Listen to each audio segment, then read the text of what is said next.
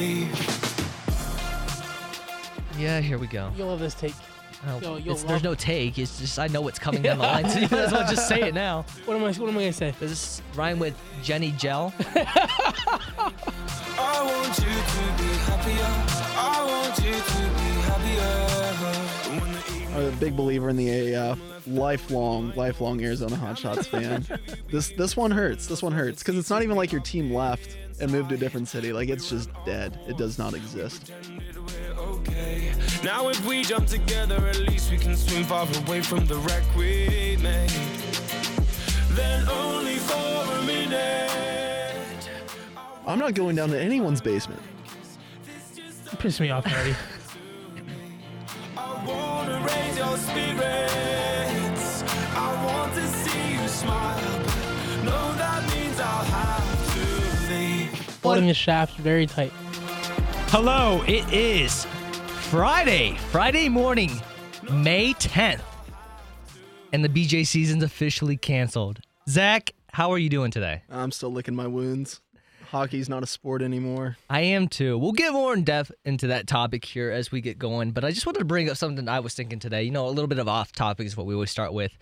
As I got into work today, I was, thinking about my life and my childhood and whatnot, and things I kind of regret not doing. Like when you were young, you regret not doing the inappropriate or, I don't know, the not adult-like things to do when you're a kid that aren't very appreciated by your adults, like maybe a coach, a parent, or whatnot. And I was thinking of things like that. And one of the things that especially it was part of what I was thinking with baseball is I never, ever stood up an umpire when I was playing in like Little League, and it kind of bites at me. Like there's been times where I've been called out on like an outside pitch, like a strike, and I always wanted to draw like a base or like a home plate right next to the plate and says, since you're moving the plate, I might as well draw one for you. Yeah. Probably get tossed, and it would have felt good in the moment, but I regret not doing something so wild like that because that's a story you could tell for the rest of your life. Fair. Yeah, I see the worst thing I probably did was... I think immature is the best way to put it. Okay, yeah, definitely immature. Well, as a catcher, like I felt my pitcher would be getting squeezed. So then like this one game in particular, I remember like it was terrible, like it was a pinpoint strike zone. And like I just kept letting out large sigh, which definitely did not help the case at all. Of course. And it probably just tightened it even more. But it's so frustrating. And anyone out there knows that, honestly, I'd say that that's probably what's wrong with baseball the most is having too small of a strike zone. That, and it kind of varies with guys too. Yes, there's definitely a variance in there. So I think if we just had first of all, if we had a consistent strike zone, and then I'm also leaning towards a faster strike zone. You throw strikes, batters will swing the ball or swing the bat, make contact. I mean, obviously they don't care about striking out because they're already doing that now. So I think that'll speed the game along. Are you part of this generation that wants more technology in the sport, more in terms of maybe balls and strikes? Because I can't get there. I can't get there. See, and it's really surprising too, because my dad being a traditionalist in almost everything, he is all for an electronic strike zone. Really? Yes. Wow. His biggest argument for that, though, is the consistency, which I don't think we have to go all the way to technology to get there. I think you just needs to be some kind of mandate and somehow enforce, like, okay, you have your set strike zone, you call it at that, and go from there. Do you think maybe you could meet in the middle and do something what the NFL is doing with pass interference and make like judgment calls like that maybe reviewable once or twice a game, but Absolutely you lose it's part of your challenges that you have in a game, like you're challenging a guy out at first. You can challenge one during the game, but if you get it wrong, you don't get that second challenge. But there's a pitch there's so many pitches in a game. Trust me, my strategy, I would never challenge one because it wouldn't be worth it. Unless if maybe it's late in the game or in the ninth inning or something like that, that's different. But that's kind of the same case you're talking about here with the NFL and pass interference. Like, you can waste it on a PI called in the first quarter, but if you get that wrong, you're going to last 3 quarters without a challenge. Right. I mean, that aspect of the argument that, okay, yeah, you only get a set amount of challenges, I'm okay with. I just feel like, for the most part, a ball or a strike is not worth taking 5 minutes to decide. That's fair. So your argument is basically you don't want to include it in the list of things you can challenge Correct. because you feel like it's not monumental enough. Correct. I mean, obviously there's certain aspect, like obviously a full count bases loaded bottom of the ninth and you're down 2 runs. Like obviously that's important, but I just can't get behind sitting there 5 minutes to determine whether or not it was a ball or a strike. Well, this was a very, very off-topic, but very good way to start the show. But everybody, we are here to talk about your main sports in Ohio. Most notably, we just talked about we're going to dive into the CBJ, everything with the NHL playoffs. Second segment, we'll dive into tribe stuff. This team is a roller coaster at this point, and the Browns, it's all the talk about maybe talking too much, or at least that's what mainstream media wants you to think.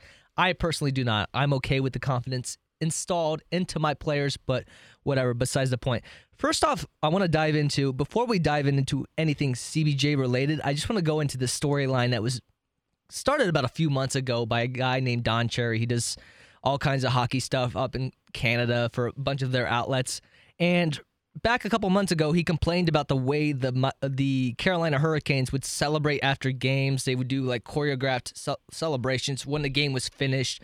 And he had an issue with it, called them a bunch of jerks and not, upholding the standards that are in the sport to uphold sportsmanship or whatever. And quite honestly, he might have been the only human in the world that had an issue with it. So much so that the Hurricanes have taken his quote about calling them jerks, have run with it throughout the entire playoffs. It's on every shirt that is on the seats of the arena whenever they have a home game in the playoffs. Every sign you see, every player's referencing it, every member of the organization's mentioning it.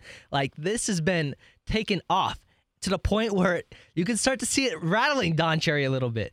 But he was brought back on some Canada, it was called like the Coach's Corner.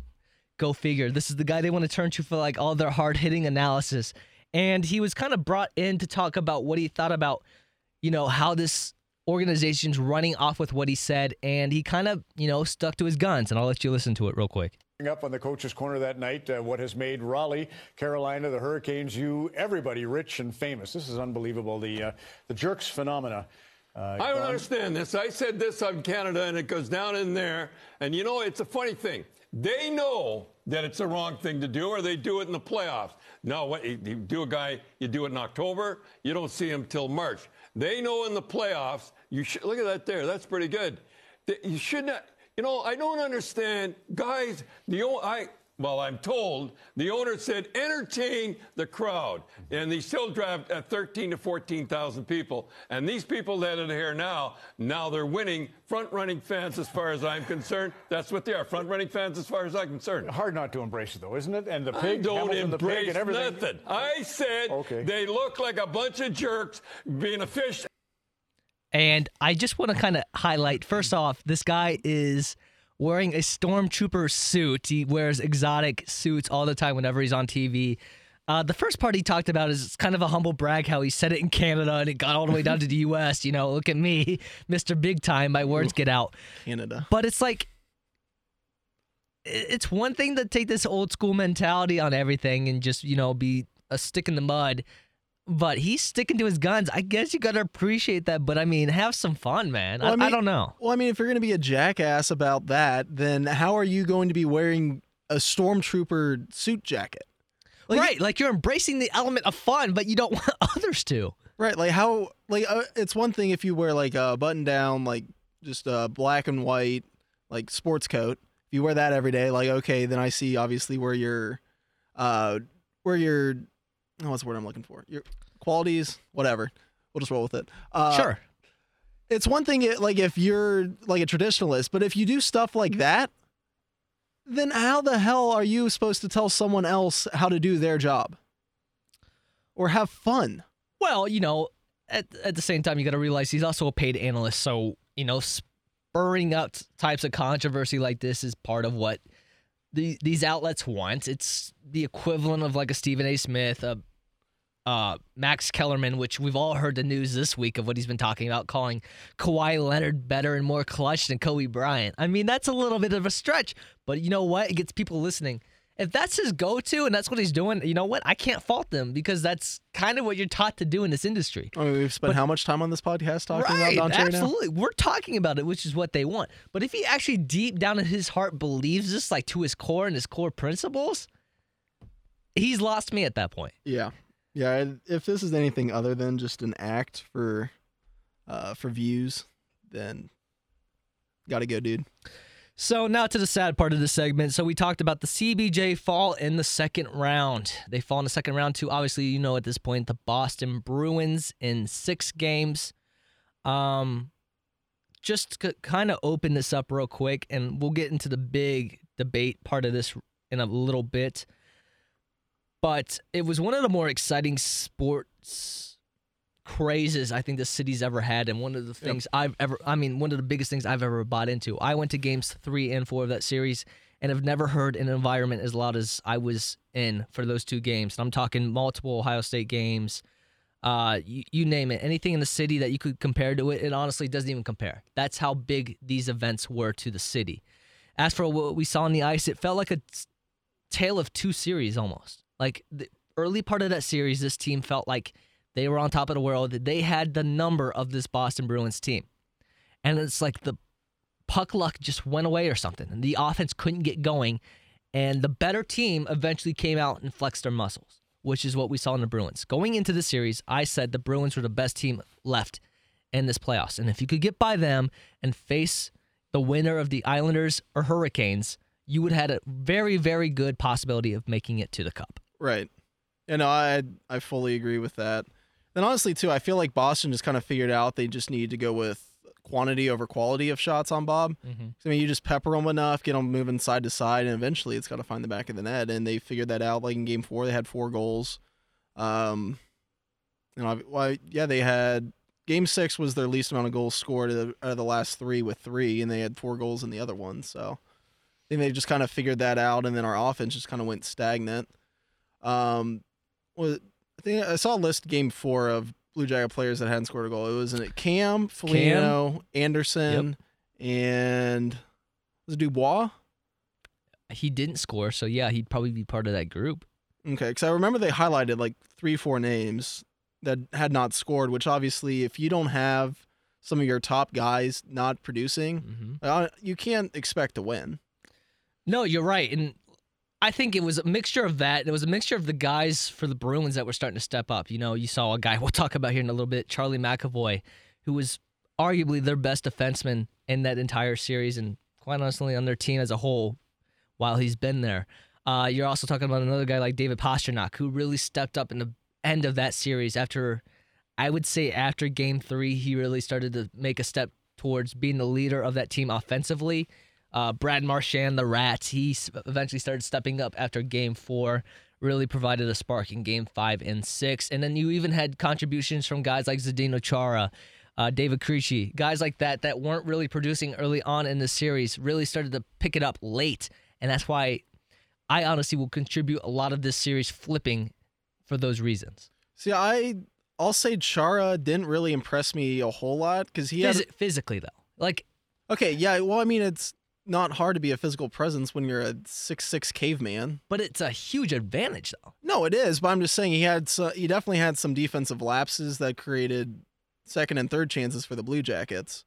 So I mean that aspect, but no, he's just a giant caveman that doesn't wear. He's got to be like the last player that doesn't have to wear a face shield. He has to be. I think his stick's like over 8 feet long. That's insane. Yeah, that's absolutely insane. And then, obviously, the second part of what you got to think about this is while you know the season's over, this means it's the beginning of free agency. The part that all of us fans, since the beginning of the season back in October, November, early on in the season, were, kind of just pushing off in our brains. We didn't want to think about it. It's still down the line. We still have this year to worry about. Well, that year's gone. You now have to start worrying about your key pieces are now in the market, whether they're restricted or unrestricted. You got a lot of big names out there. Most notably, restricted free agents, you have the likes of Jonas Korpisalo. While he was a backup, he was a very serviceable guy going forward. He probably could start for you next year if you bring him back.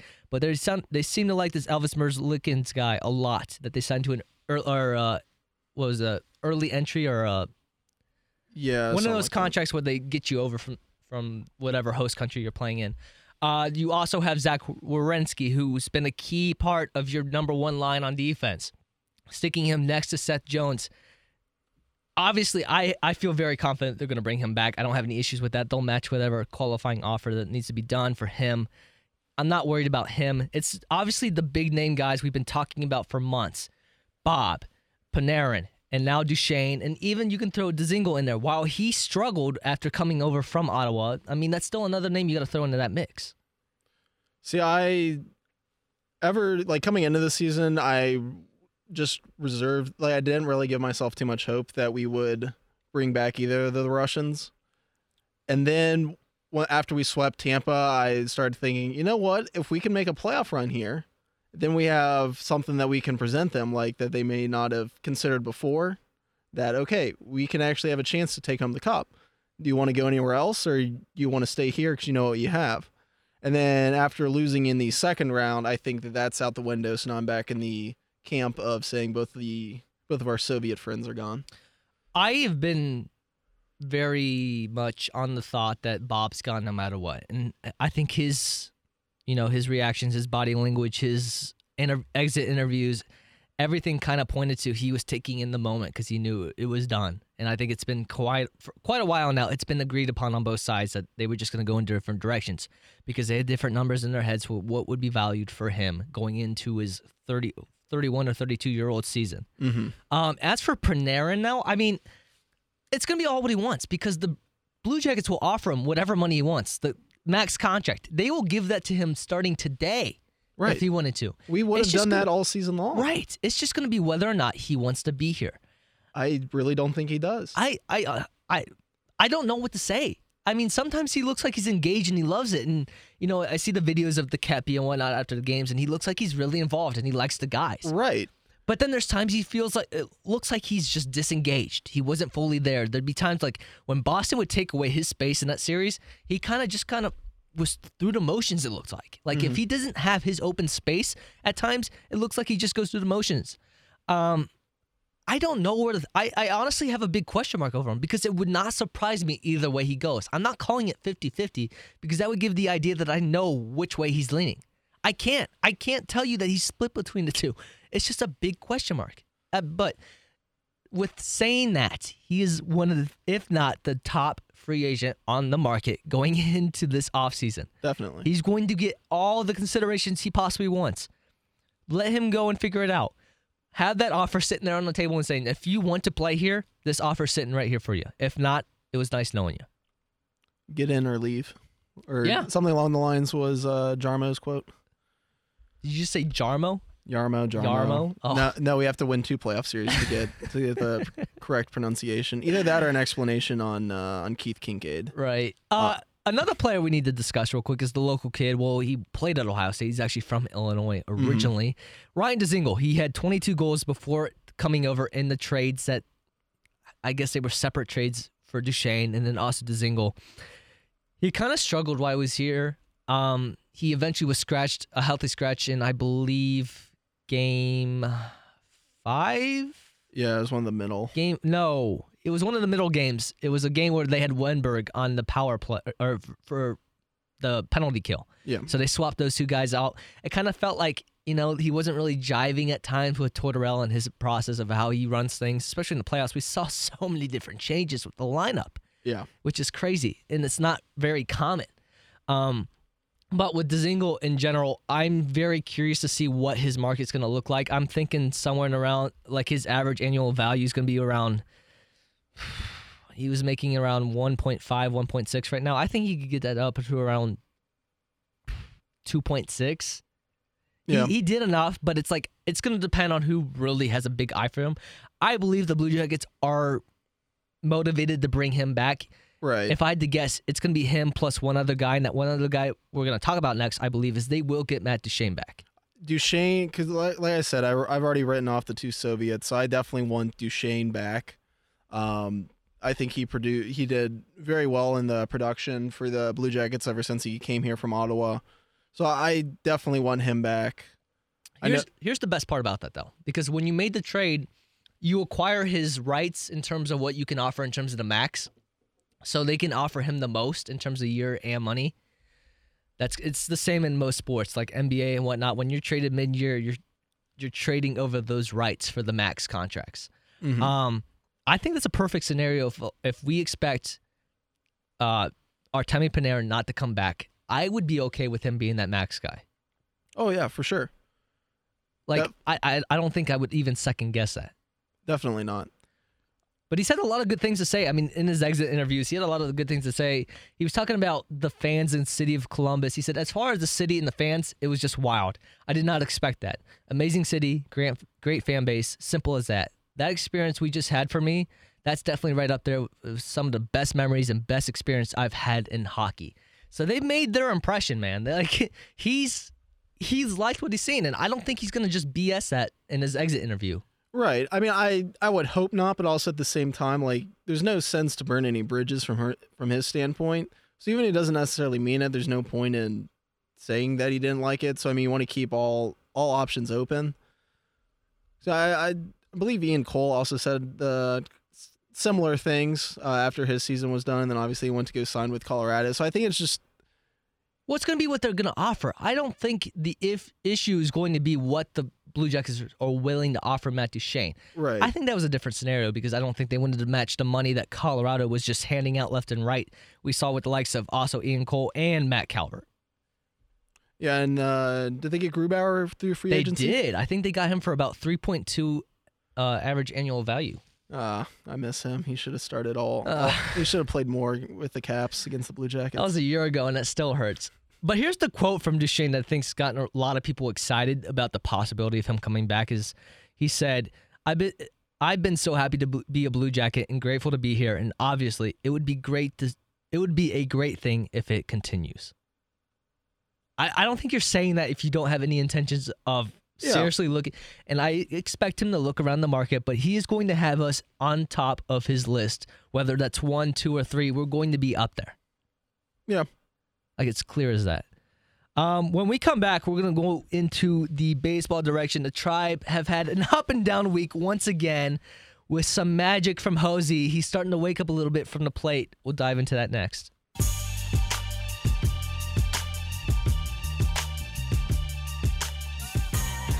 The pitch. Swung on and blasted. Deep right center. Away back. Gone.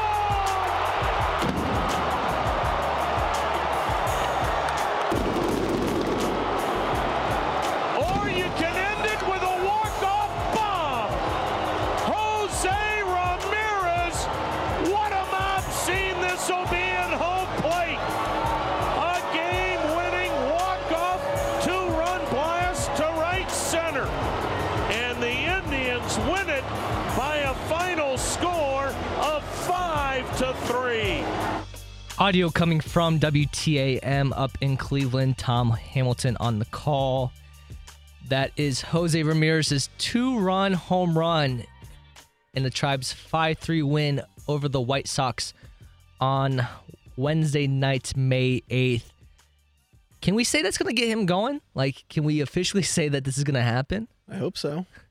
Do you know that was his first walk-off home run? Yes, he's had 4 walk-offs, like hits, I believe, but that's his first home run. So that kind of surprises me. I And feel his like first walk-off since 2016, though. Ooh.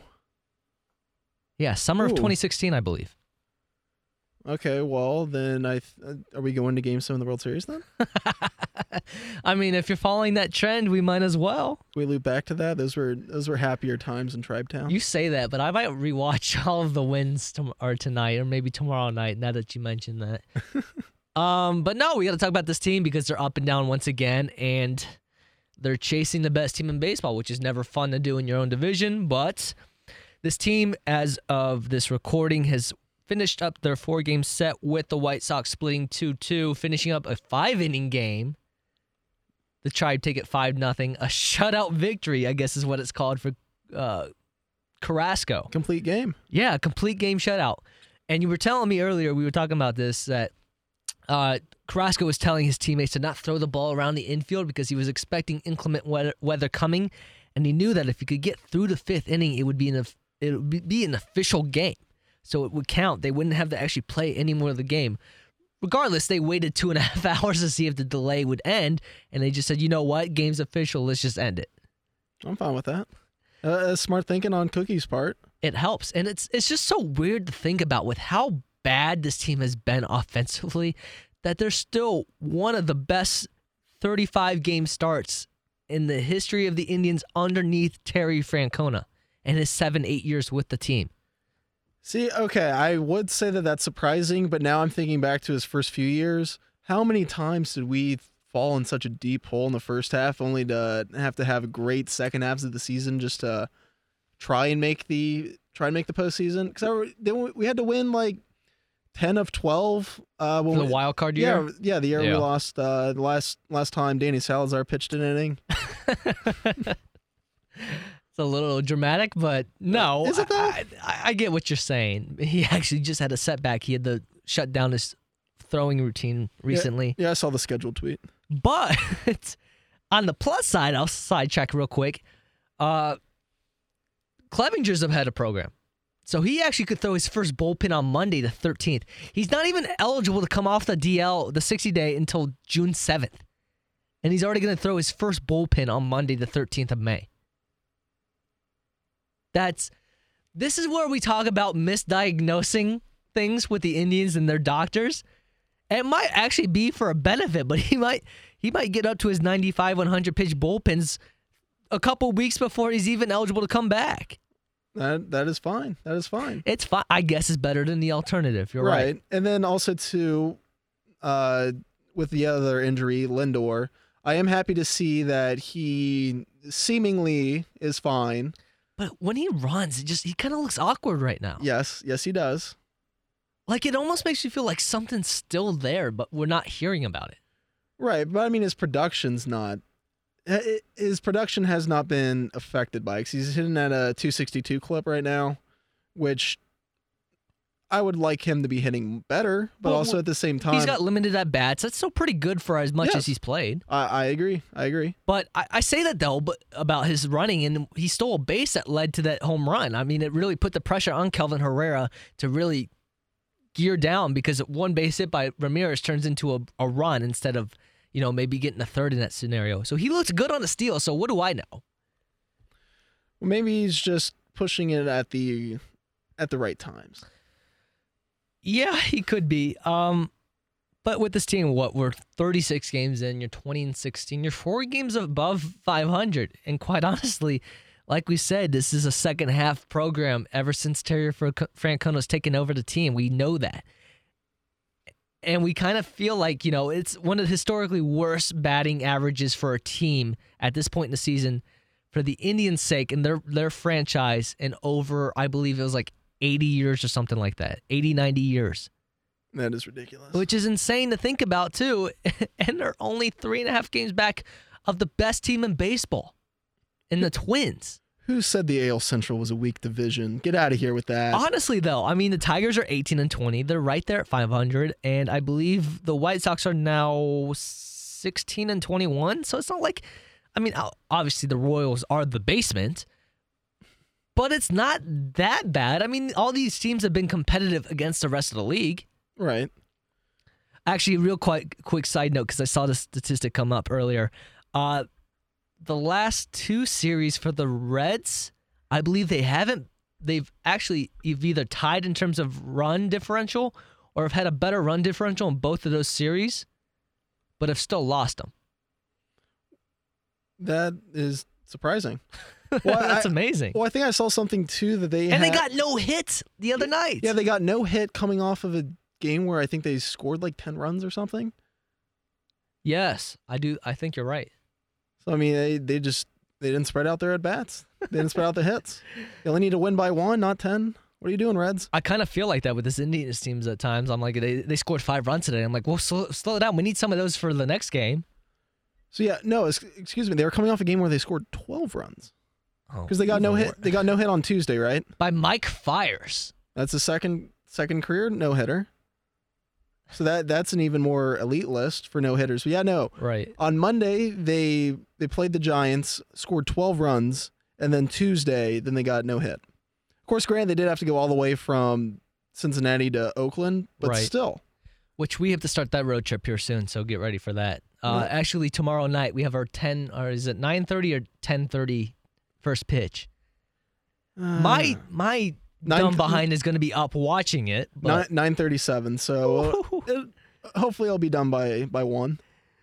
And I'm going to watch every second of it. I know I will because that's just who I am. Yeah, I got a 3-day weekend, so bring it on. Yeah, that's not bad. Here's actually, I wanted to get to this real quick. This is Terry Francona talking about the walk-off for Jose last night. Because Frankie stole second, it changes a lot. All he has to do is find a hole. But he really put a charge in that because, Kip hit his ball early in the game probably as good as he can hit it. And it just, it's like you're just fighting the traffic the whole way. Jose really jumped on that ball. And he brought up what I just said, is that steal the second by Lindor really changed the way that Kelvin Herrera had to attack Jose at that point. He had to be more careful on it, obviously. But it's kind of a talking point we can carry off of because this isn't really that. We've been spoiled. We've had Rajai Davis here who's been able to steal bases with ease. And that's why our steal differential, net steals, has been always one of the highest in the league the past couple of years. We haven't really had that fortune yet this season, and on top of it, we've had some base running errors. I remember a couple games ago, Jose was stealing third with 2 outs and took the bat out of Carlos's hands, only for him to hit a single the next at bat to start the next inning. It's the little things with this team that just frustrates the hell out of you. Is it just me though, or is that across baseball now that you see so many more base run, all the small things? I feel like I've noticed that recently over the last few years. They're just base running mistakes or just outs, and you're not viewed as anything other than just being an out. Right. It's just supposed to be this change in baseball about how outs are done and whatnot, and they're definitely more aggressive on the base pass. Look, we're having some of the most steals in the league in the history of the game, which is kind of weird to think about. Tim Anderson, for all people, is leading the league in steals right now. And also, you can carry it over to base running. We've had tons of issues with our own team with it this year. There's been plenty of other instances in games that I've watched. But as a whole, with the league this year, it's kind of looking weird. It's a bunch of slow starting heavy weights that are starting to wake up, come up. I saw Boston finally got back to 500 since they were 1-1 to start the season. Congratulations, Bundy. I don't know. It's been a weird start. I expected the Twins to have something decent. They signed quality players on short deals and tried to see if they could make a stab at things this year. They got Nelson Cruz, Marwin Gonzalez, who I really wanted really, really bad. But we can focus more on the AL Central right now. I think the biggest X factor, and I was telling my Twins fan friend today, is that their starting pitching is really what's carrying them right now. And obviously you expect Jose Barrios to be that ace, the carry guy. He's going to do that. But they're getting more from their 3, 4, and 5 guys. You got Kyle Gibson. You have Jake Odorizzi, guys that are both keeping their ERAs either under 3 or just north of 3, which is solid for a 2 and 3 in a rotation, especially in a division like what we have. You have Michael Pineda, once very, very decent Yankee pitcher who had some injury issues, also some pine tar issues that he ran into. He's been pretty decent coming back for them, and they're solid right now. They're not playing the toughest competition. I think their next series coming up is Detroit, so I always like to think in terms of how is the lead in terms of the division going to fluctuate based on the series you're playing up and looking down the line. The Indians have a very favorable schedule going forward. The A's aren't what they were last year. They're starting pitching for a main reason, and part of that, their bullpen's been pretty weak. You also have the Orioles coming up. You have the Rays, but you have them at home. I wonder how their starting pitching is going to do for them and how their bullpenning works.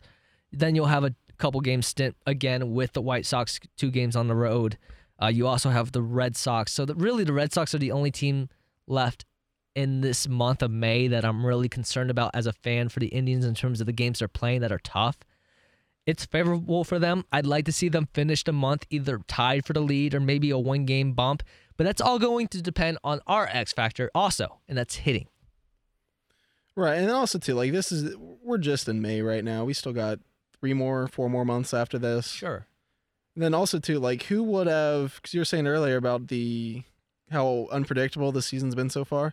So we're nearly a quarter way this season. Who would have had both Tampa and the Twins at leading the division? A lot of people actually I saw had the Twins. Maybe that was just the red and blue colored glasses I wear, but I was not buying it. I had them third in the division, and I'm looking like an idiot right now. But Well, yeah, you are, but that's fair. I'll take it. I mean, I thought they'd have key good pieces, but I didn't know if Nelson Cruz could still be ageless Nelson Cruz. I didn't know what exactly Marlon Gonzalez is going to provide. Jonathan Scope had a few good years in Baltimore, but I didn't really know, again, what he was going to bring into his later years here in Minnesota. And I didn't know if Jose Barrios was ready to take the next step. We've been waiting for a couple years in terms of baseball nerds like myself. He was on the verge of it last year. He's had a lot of command issues, which is why his ERA has been up in the fours at times in the past couple of years. But he's always been known to be a guy that's going to get strikeouts. He's been a guy that's going to keep his whip in the 1.10 range, which is still decent. But he's exceeding all those expectations at this point. Like you said with the Rays, I mean, I don't know. Did you see Tyler Glasnow and Austin Meadows and Brandon Lau and Kevin Kiermaier and Yandy Diaz, of all Yandy. people, playing very, very well? I miss you, Yandy. Like, there's a bunch of these teams where they're getting role guys that really have, I mean, at this point, they're having career starts to a year. I mean, as we said, long season, so if I had to put a bet on it, they can't possibly sustain this level of play. I'm rooting for them because there's not another team in the AL East that I'd root for besides them. Speaking of former Indians playing elsewhere, I saw Cody Allen just came back off the DL or the IL, whatever, and is back with the Angels. I believe his ERA is hovering around 6 or 7 right now. Whip's like 1.6, 1.7. He just had a 2-inning outing when he just got back. He's actually been demoted from the closer role. He's now doing middle inning stuff.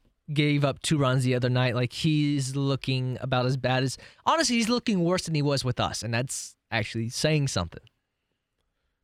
And how much is he making? I think he's making 8.5? 8. Yeah, 8.5. Oof. Couldn't be me. I actually haven't even looked at Andrew Miller's stats lately, but I know he was up in the high 7s, 8s in ERA, and his whip was like 1.6. Well, I'm glad at least we were smart enough to kind of see the writing on the wall. I mean, especially after last year, the way things went, both of them were not the same guys that we saw 2016, 2017. Like, last year was just completely, they're just different guys. So I am glad that we kind of avoided paying them. Love them as players, but obviously their production is not where it needs to be. I would have loved to pay the 17.9 for Michael Brantley right about now, though. Oh yeah, no, that is definitely one that I wish we'd have back. Him and Yandy. Well, I personally believe Yandy's got some dirty pictures of Tito, which is why he never got to play, because there has to be something. It's almost like this Oscar Mercado thing that we've been pumping our fists for the past month, or honestly a couple months. Like, there's got to be something that Tito in the front office just don't like or are afraid of, and they just do not want good things to happen involving that guy. I don't know, because I can't make any other assumptions. Right, like Mercado is hitting with Columbus. He is hitting 288, which is honestly, it's down a little bit from what it was, because he was hitting over 300 for a little bit there. And correct me if I'm wrong. I think he's a right-handed hitter. I believe so, yes. Yeah, so that's one of your biggest needs now. I know you have Jordan Luplow up, and he hit 2 home runs in the series finale against the White Sox, and I look like a dummy, and I understand that. I accept that. He looks good today hitting against that left-hander. Maybe he's a left-handed specialist whenever you're facing a lefty on the mound. That's great. I just would love to see Mercado up here any way possible, and I don't know. Who would they send down at this point? But the problem is that they won't, because they like what they have. The outfield really isn't the issue, which is weird to say.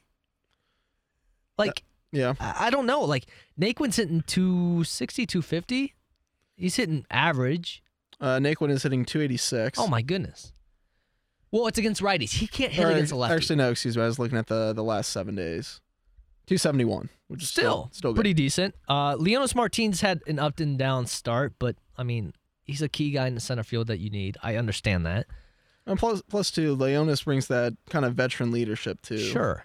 And then you got Cargo. You have Jordan. I don't see you carrying 5 outfielders, unless if I'm missing one. You say Cargo? I did say Cargo, yes. Let's look at our last. So we got Bowers, Luplow. Oh, Bowers, yes, that's right. Because I think of him more as a first baseman because of all the outfielders we do have. And he can go between the two. You also have to consider one of those guys that are going to DH too on most days. Right. But yes, he can play outfield. And he's actually been playing pretty well. I think he's hitting around 240, 245. 257. He bumped it up. I think he had a double today, which was pretty nice. Yeah, that'll help. Also, speaking of batting DH, how about Kippy hitting DH? You know what? I actually had a slimmer of hope when he first came back because he actually was hitting well. He came back in that Seattle series out in Seattle, played pretty well. I think he had a hit in all 3 games. Right. Yeah, and then he goes 0 for 16 against the Astros. That's not gonna help. I mean, hitting an abysmal 189.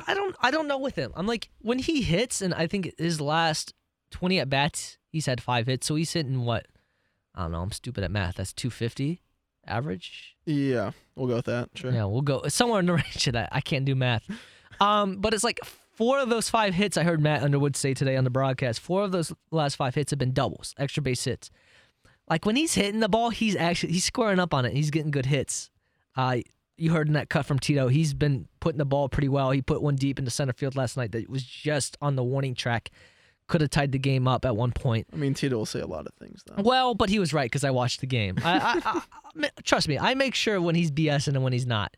He was right where what he was saying there. Okay. But no, with this team, and especially with Jason and what he's doing, when he hits the ball, he hits it well. I can't take that away from him, but it's very inconsistent.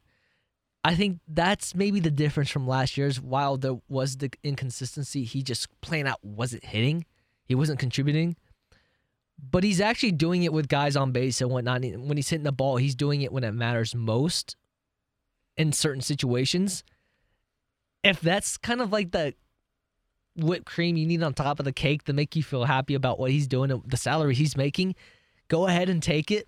But that's all I can take from that right now. Yeah, see, I can't get over or get behind someone that is hitting below 200. You're right, but I guess at what point do you consider the time in the season and the amount of at-bats you've had? And well, here, I'll give you the recency bias. He is hitting exactly 200 in the last 7. So I guess he is. I take it back. He's not inconsistent. He actually is consistent by the word. Consistently not. Well, again, that is, over his last 7, he is 70 points higher than his last 15. He's hitting 130 in his last 15 games. Oh my goodness. Look. You know no one was going to take that contract going into this year. Perfectly simple. Yeah, it was very evident. Simple as that. And it's been the biggest knock on this front office and the Dolans, and quite honestly doesn't get talked about enough, is that when they do decide to spend money, they spend it poorly. Yeah. Well, okay, because remember back when we were back in the offseason winter meetings and stuff, how it was kind of coming out when we were looking to potentially move either Kluber or Bauer, and then it was kind of getting out that, okay, we're trying to package in Kipnis. Can you imagine if we would have fleeced someone with both Kluber and Kipnis? Well, think about the money in that. I think that would have been north of $35 million in just in contracts for just this year. Cy Young winning pitcher there, and that would have been robbery. That would have been, and I honestly think you could have gotten it out of the Padres. The only issue is that the Padres, outside of their really top prospects, don't have it's top prospects, and then it's just fill in role guys right now. Right. Well, I mean, that's all you can really afford to do. Right, and then they all tied all that money up into Manny Machado. Yikes. But to finish off this topic, I don't want to talk about the Indians real quick. I want to talk about an article I saw today, or not today, this week in MLB.com. It was talking about Fernando Tatis Jr., and I want to make fun of some of my Chicago White Sox friends here real quick. So they were talking about this deal, and this also ties into the Indians, so I'll tie it in a little bit later. So they were talking about the deal that allowed the Padres to acquire Tatis, I believe in 2013, 2014, something like that. It was a year when that iconic video, actually, no, it was 3 years ago. It was that iconic video of when Bartolo Colon hit his one and only home run off of James Shields at Petco Park out there in San Diego. And actually, James Shields was the guy in that trade for the two prospects that the Padres got in return. Now, at the time, Tatis was a 17-year-old like international prospect, wasn't even on the top 30 list or anything like that. It wasn't really even that highly rated. They were just wild cards taken for the sake of getting rid of James Shields because, quite honestly, he had one of the worst statistical seasons for a starting pitcher in the history of baseball. One of the worst. And the White Sox thought they had a hot start that season, and they thought they were going to take a run at it and go at it with us. And they thought James Shields would be one of the difference makers for that pitching rotation. I don't know why, because he had a lot of money on his deal, and they had enough cap space or cap room to go ahead, or not cap room, salary or budget for him, and they brought him on, thought he'd make a difference. Long story short, he did not make a difference. And in turn, Tatis Jr. turned into one of the best prospects in baseball. One of the biggest, I don't know, you want to call it prospect miracles in the history of the sport. Was a decent international signing, but never had the idea of becoming a top prospect. And now the Padres are just sitting there stroking their beards, knowing that they got one of the best shortstops of the future for an aging James Shields. Oh, and a James Shields that's currently unemployed, and the Indians are taking a look at for their rotation. How about that? I'd rather have Jeffrey. I would rather have Jeffrey. I actually would rather take Cody Ass Anderson, who's supposed to start in the series opener against the A's this weekend. And you saw that, his first start in almost 2 years. He went 38, 40 pitches in the first inning, gave up like 5 or 6 runs. It's only uphill from there. That 3-game stretch, aggregate 21-1 in favor of the opponents and score. I wanted to take myself out back and take me out like Old Yeller. Like, that was one of the worst 3-day stretches in baseball I've ever watched. I actually couldn't even watch it. I had to stop. Yeah. I mean, I'm to the point now where I'm just, unless the Indians turn it on, give me to training camp for the Browns. And talking about that, we're going to dive into a little bit next. The Browns are talking a little bit. Mainstream media does not want you to like it, but we're going to tell you why. We absolutely love everything they're doing up there in Berea.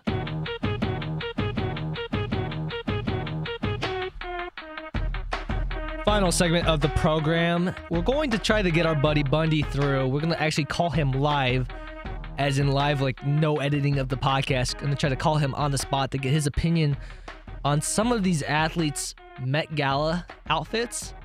Most notably Odell Beckham Jr., because whatever the skirt kilt thing he had going on, he had the confidence to pull it off. It was just not a good mix. Oh, you don't like it with the boots? No. If it's not something I can see myself wearing, and quite honestly, that's a lot of things, but reasonably, can I see myself wearing? Nah. I could get behind wearing a kilt on St. Patty's Day. Okay, that's obviously different. That's a different scenario, right? And the Met Gala isn't. The Met Gala is all about just being, from what I've seen and from what I understand, which is very limited, it's just all about just wearing the most random thing that you can wear. I'm going to there for a charity event. I'm not going out to get drunk on a patio all day. Oh, they're doing more than getting drunk.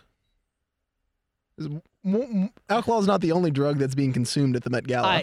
I'm not even talking about Met Gala. I'm talking about I was talking about the two different spectrums. Oh. What are you doing on St. Patrick's Day? Met Gala is technically a charity event. Oh, right. St. Patty's Day, you're just getting drunk and sitting on a patio all day. You don't think they're just getting drunk at the Met Gala? I can't speak for them. From my understanding, it's just a bunch of rich people getting all kinds of drugged up and just having a good time. Honestly, before the other night, all I knew it was just like a red carpet. You take the photos, and I didn't really know what happened after that. From what I've seen from, I believe Big Cat was asking about it on Twitter. It's kind of like a dinner of some sorts. You have some like A-list performers, a lot of coke in the bathroom. Oh yeah, okay, yeah, that kind of thing. Huh? So I don't think the kilt was much of a conversation point for people inside. Well, that's really interesting. I learned something new today. That's rich people for you. All right. Well, talking about our Browns real quick, nothing special. There really isn't a whole lot to talk about. But whenever that's the case, this is the great part about having a guy like Odell Beckham is he's going to give you something to talk about at some point. And most notably, it's an interview with GQ of all places. He had quite a few things to say about the Browns in general, and even his quarterback. One of my favorite quotes he had from this interview was that I plan on being there for the next 5 years in terms of talking about Cleveland and trying to bring as many championships there as possible, turning the Browns into the new Patriots. That quote alone really perked people's ears, and they got really defensive because you know how the internet is. They don't really read the quotes. They just see turn into and then Patriots, and they say, oh, well, you guys haven't even made the playoffs. Like, how could you say that? And it's jumping the gun. And honestly, it's sad he even had to clarify that comment later, but he's saying he wants to work hard and build this team into that. And at that point, what is wrong about that statement? Like, he wants to make this team the best he possibly can. There's absolutely nothing wrong with that. Like, anyone, even if you know nothing about football, you know that the Patriots are a successful franchise. And the amount of rings that they have over the last 2 decades speaks for itself. There's absolutely nothing wrong with striving for greatness. I mean, striving to win a Super Bowl is a lot better than striving to get out of the first round of the playoffs. Well, yeah, that's very true. But like you said, they're striving for something. I don't see what the big issue in that is. But honestly, that's not the quote I would have personally been interested in. It's the one he had to say about his own quarterback. He went on the lines of saying, I would say he's next, like the next big thing. But I feel like he's now. So he's already shown he's that good right away, and he can be that. I don't know. I'm trying to fill in what he said. He kind of put it pretty short for words, but he said, I would say he's next. I feel like he's now. He's Brett Favre. He's going to be a Hall of Famer. I love that. I love that, but man, like, how can anyone possibly have anything bad to say about this? I don't, but I just like. Well, okay, like obviously he's trying to get people excited about the Browns. Sure. So what's going to get you excited? Oh, I want to go 10-6 and make the wild card. If that happened this year, would I be disappointed? Absolutely not. But also, you saying you want to go win a Super Bowl, that's gonna move the needle for me a lot more than, oh, I want to go 10-6 and make the wild card game and see what happens. You're right. I just, when you're talking up certain players, and especially when they've only had 1 year in the league, those are the ones where I kind of would like to avoid having that. I don't want to call it a distraction, but it's like you're putting a target on somebody. Well, right, but I feel like, again, realistically, if the Browns were to go 10-6, okay, make the wild card game. Well, honestly, just make the playoffs. Will I be disappointed if they lose? Yes. Will I think it's a good season? Yes. Yeah, but I think you're losing the point of their top. He's talking up a second-year quarterback as being the next Brett Favre and a Hall of Famer. Like those are. We're talking about the same team where Freddie Kitchens pretty much just told Greedy Williams to not talk about going to the Super Bowl next year. I can't imagine them being thrilled that he said something like this. Well, Greedy Williams has yet to play it down in the league. Sure, but then okay, I'll play devil's advocate. What has Baker Mayfield won? Anyone offensive rookie of the year? No, that was Saquon.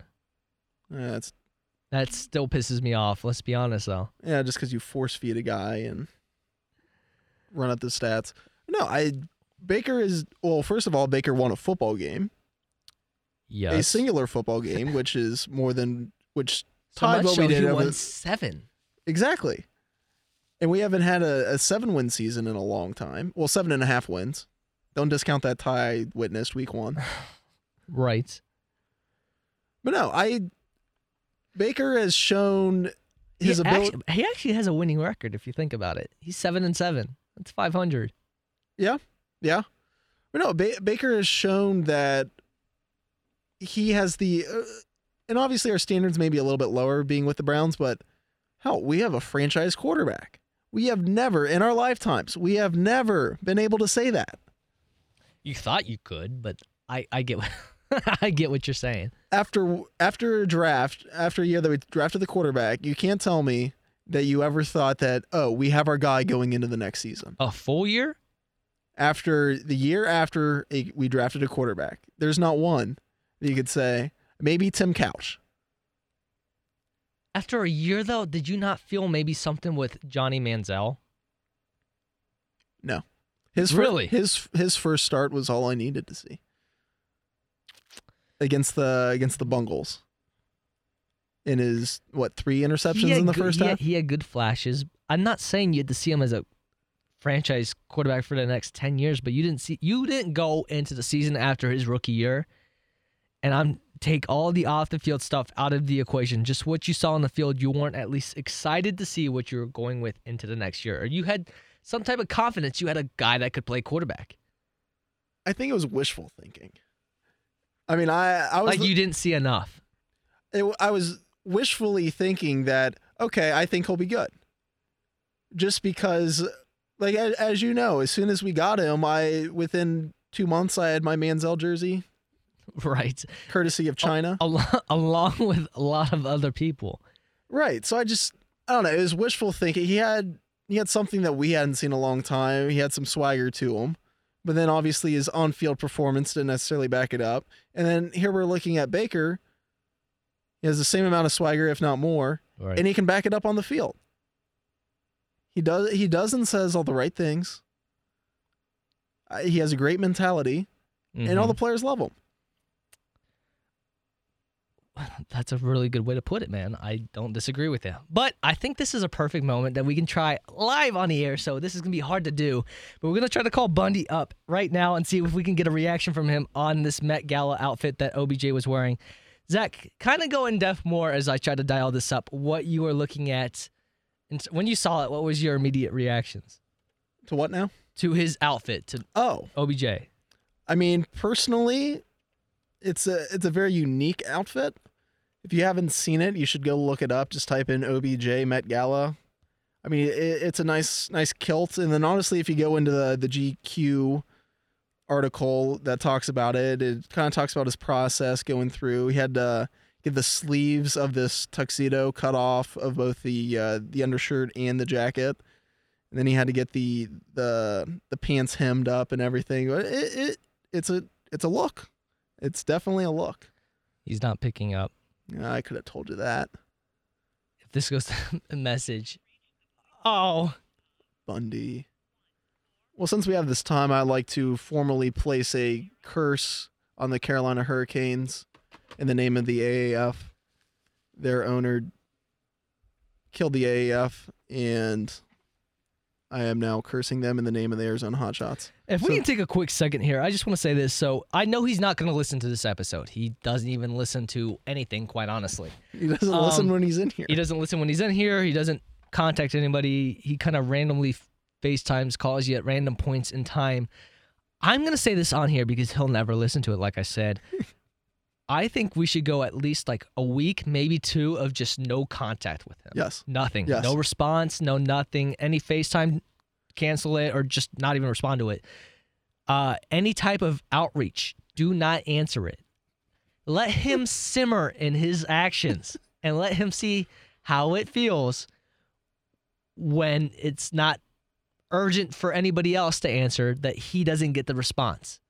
I just want to try it out real quick. No, for maybe a week or 2. I like that. Starting now? Starting now. All right. No more contact. I can't wait to see how crazy he goes. You know he's going to show up at your house. Oh, yeah. I mean, he can do that, I mean, guess. You know Maureen's going to let him in. He's going to run through your pantry. And I'm not going to tell him when I'm there, so I guess that kind of hurts his well, when has that ever chances. Stopped? When has that ever stopped Bundy before, though? Well, he's got to have someone let him in. You have too many members of your family. If he knows at the right times to go, though, that's the key point. Yeah, dinner time. That's way too much. I don't know. Is there really anything else to talk about this team? Because quite honestly, training camp's still around the corner. You had rookie mini camp. Not a whole lot of news out of that. I did see a video of Greedy Williams get absolutely burned by some undrafted free agent on his first route, which wasn't very encouraging, I guess. But at the same time, I mean, it sounds like he's been Those quads were still tight. I didn't get enough stretching. Yeah, let's go with that. There's nothing really to take too much out of that situation. I don't know why you would. It's rookie minicamp, like we said. It's all rookies, so he's not going against the top guys. We actually had this debate today. If you could pick any, because there's only 3 teams in the NFL without active current former Buckeyes on the team.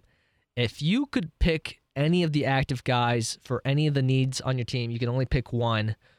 Who are you selecting in what position? And I was going in between one of these guys on the offensive line, whether it's a Billy Price down at Cincinnati, a Pat Elflein up there at Minnesota. I know they're both centers, and we have J.C. Treader. We're fine there. But I feel like those guys play guard in college. You could easily move those guys over. And I understand you put a second-round pick in Austin Corbett, but I would feel a hell of a lot better with one of those two than I have with this guy going into this season. Yeah. But I didn't pick those guys. I actually took Marshawn Lattimore. Okay. I wanted to get that number 2 guy, the pair, I guess, interchangeable with him and Denzel Ward. And then you can have Greedy Williams as your number 3, and then Terrence Mitchell as your 4. Look, I love making, and like John Dorsey said, you can never have enough good cover corners.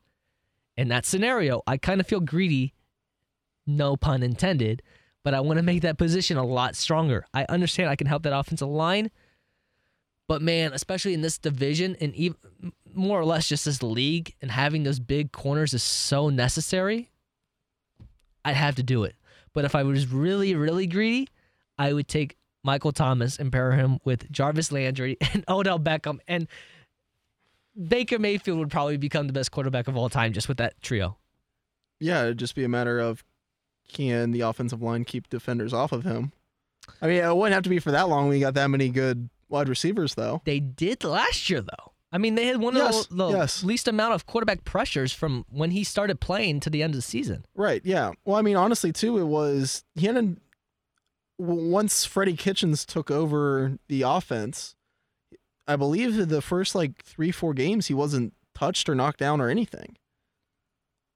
Yeah, that sounds about right. And we were playing pretty good teams. We had teams like Kansas City and San Diego in that mix. Right. So yeah, no, I'm very excited to see what Freddie Kitchens can do.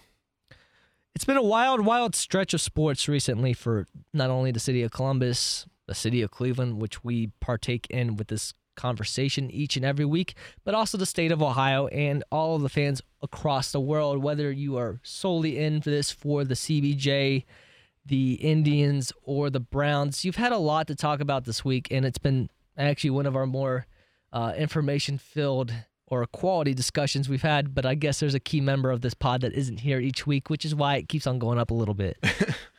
But for Zach, this is CB. Really appreciate you guys listening to the show this week. We kind of just wing it whenever we decide to come in for each and every week. We'll decide later on this week, but for all of us involved, we wish you a very happy weekend. Enjoy your sports, and at this point, focus on the Tribe.